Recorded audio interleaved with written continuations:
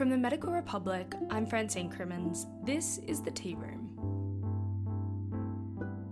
Australia continues to be a nation of little to no community transmission of COVID-19, but despite this victory, our national vaccination efforts have come under scrutiny, particularly that we're falling well behind initial targets of vaccinating most of the population by the end of the year. Today, we bring you an update on the government's plan to reinvent our vaccine rollout and the other issues happening with vaccine hesitancy. I'm joined by our resident COVID reporter, Bianca Nogrady. Thanks for joining me. So we might just start. One of the things that's happened in the last couple of weeks is a growing fear or vaccine hesitancy around the rare but serious side effect of having an AstraZeneca vaccine. Do you mind telling us a little bit about that, but particularly how that's now being compared to a clotting risk from COVID disease itself?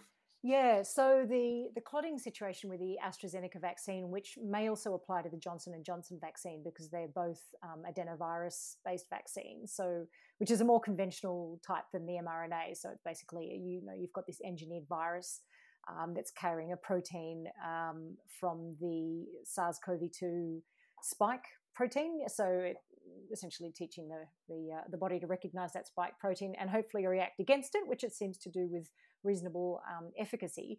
So for some reason, and I don't know the mechanics of it, there is an extremely rare, and it's worth stressing, extremely rare possible side effect that seems to now be linked to the AstraZeneca vaccine, which is it's called thrombosis with thrombocytopenia. So it's essentially clot, but with very, very low platelet levels. And so far in Australia, we've had 2 cases of that. When you look at the actual total number of AstraZeneca vaccines that have been delivered, it amounts to a risk of around 1 in 350,000 doses of vaccine delivered. So incredibly low when you compare, for example, the clot risk associated with the pill, which I don't know off the top of my head, but it's certainly much higher than that. So we are talking a very, very low risk. And I think with the Johnson & Johnson one, there's been maybe 6 cases, which we don't have here. In the US, there's been 6 cases of cerebral venous thrombosis with the Johnson & Johnson vaccine. So I guess the point that has to be made is, yes, this is a possible side effect, and it's good that there is awareness of it, but it has to be put into perspective compared to the risk of clotting and of thrombotic events associated with COVID-19 itself.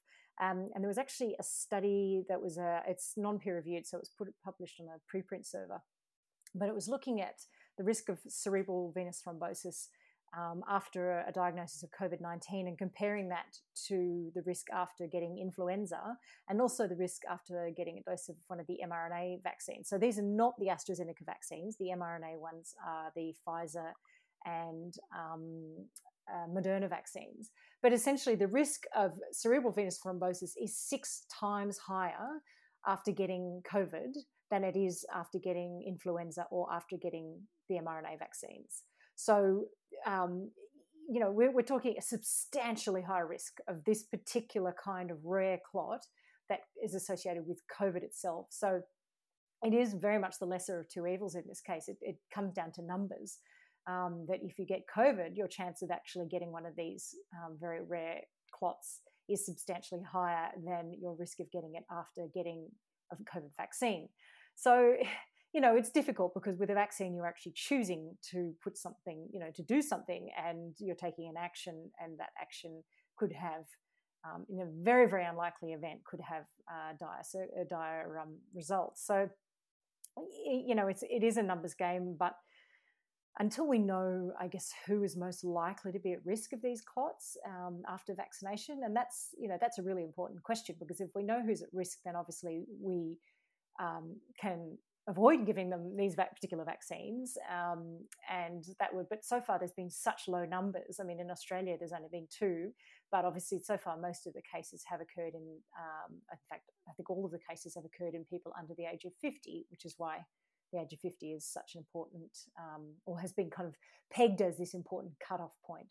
So, yeah, the kind of long story short, yes, there is a very low but present risk of this rare type of clotting disorder seems to be associated with the AstraZeneca and Johnson & Johnson vaccines, but that has to be viewed in the context of the same risk of that as clotting disorders if you actually get COVID.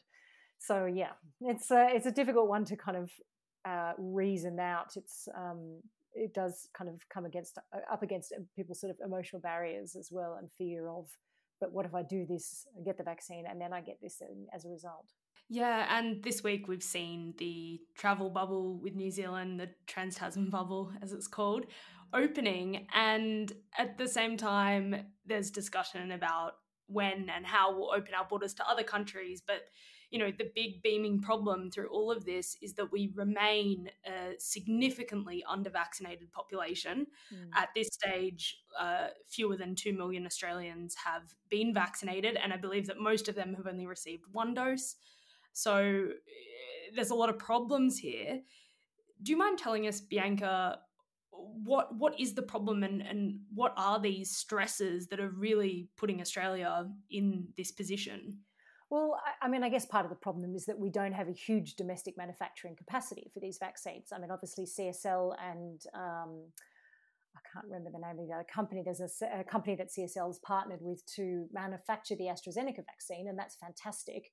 But unlike the countries in the EU and US, we don't have the capacity to produce huge amounts of these vaccines.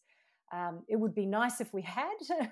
That would probably relieve some of the pressure. But, I think also it just feels like there is the federal government is just fumbling this rollout, which is kind of staggering to think that, we've known these vaccines were coming. I mean, the possibility of vaccines coming would have been, on people's minds as soon as the virus emerged.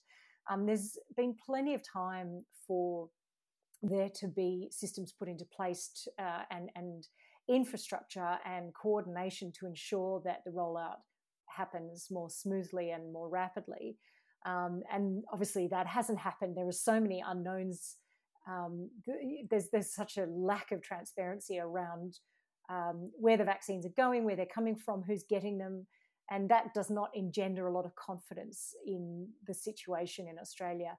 Where we're extraordinarily fortunate is that we have, at this point, no community transmission of COVID-19. So that is really our saving grace, that we don't have a lot of this around. So the fact that so few people are vaccinated is, is not as dire as the situation might be in somewhere like India, for example, where, they're going into, I guess it's a second wave or a third wave, which is looking absolutely horrendous, and obviously their vaccination would be a very high priority, but it's just such a huge population that it's a massive challenge. So, I think we can't open our borders until we have a greater sense of protection as a community against this virus. It's interesting, Bianca, when you say that we're very lucky in that we have no COVID transmission, and that's actually something that I've heard a lot of government health officials say recently in light of being asked questions about our rollout and why it's so slow. To play devil on the government's shoulder for a second, I think looking at that, some people are saying, yes, because we have no COVID, that should actually be the reason why we are doing hundreds of thousands, if not more, vaccines a day, because we have a very healthy health workforce. No one is sick with COVID, so there's nothing stopping us from putting vaccines in people's arms at the moment, and no significant service disruptions on that front. So I guess now they're looking at opening up the vaccination program for all people over the age of 50. But the big problem with this is the amount of doses going to general practice hasn't been announced to be changed. No. So I don't see how at this point there's actually a net increase in how many we're doing a day. I mean, vaccine providers simply don't have the vaccines. Where are the vaccines?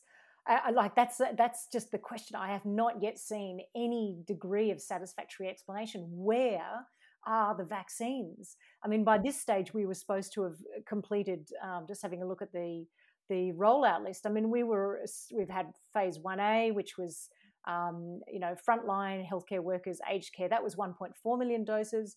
Phase 1B, which is healthcare workers, the elderly over 70, Aboriginal Torres Strait Islander people over 55, adults with, medical comorbidities.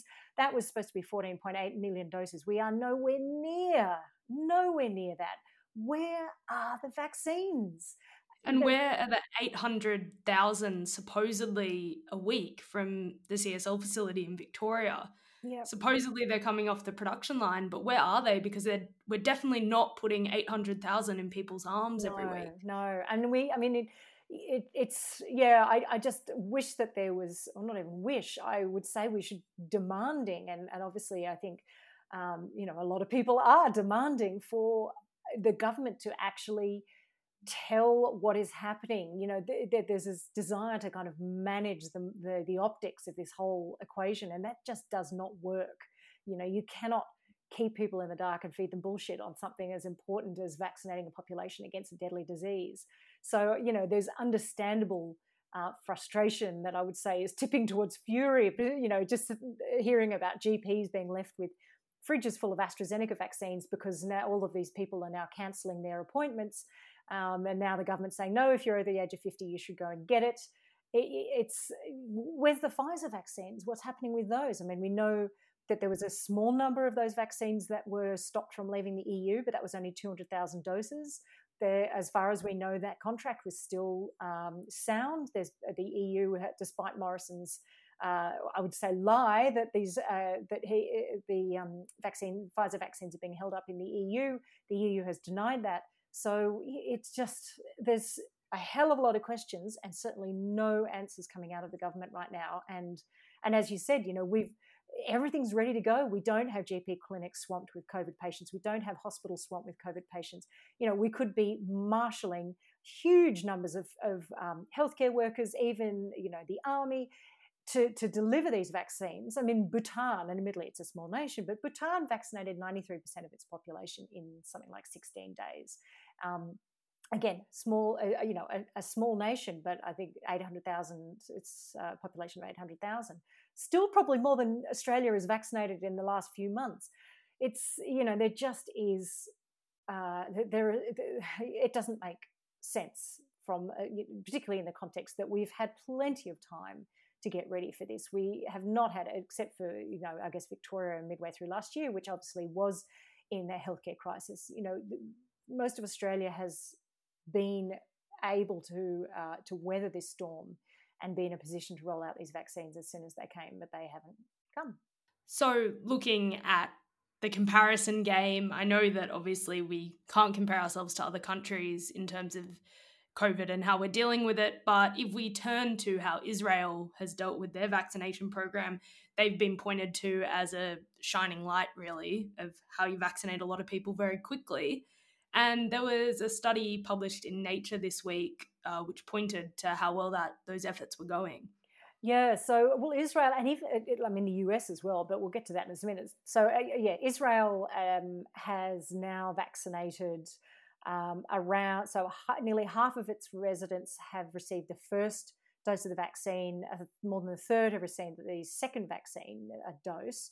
And something like, so nearly 2/3 of the population that is eligible for vaccination has received a vaccine. So this is quite massive. I mean, Israel is not a small nation, and it shows that it is possible to achieve this. And obviously, they have still got cases going on, and I think something like 7.5% of the population has actually had COVID-19 as well. So they've been looking. I think by the end of last year, they were administering 150,000 vaccines a day. I think at the highest point, the 21st of January, there were 231,000 vaccinations were administered in a single day. So 70% of the population over the age of 60. It's phenomenal what they've achieved. And even the US, given how far behind the eight ball they were at the end of Trump's presidency, now just over half of all adults in the United States have received at least one dose, and nearly a third are fully vaccinated. So that's 130 million people have been vaccinated. And again, yes, they have infrastructure. Yes, they have vaccine manufacturing capacity, but so much of that was in a complete mess because of Trump. So it's not like they really kind of hit the ground running with this.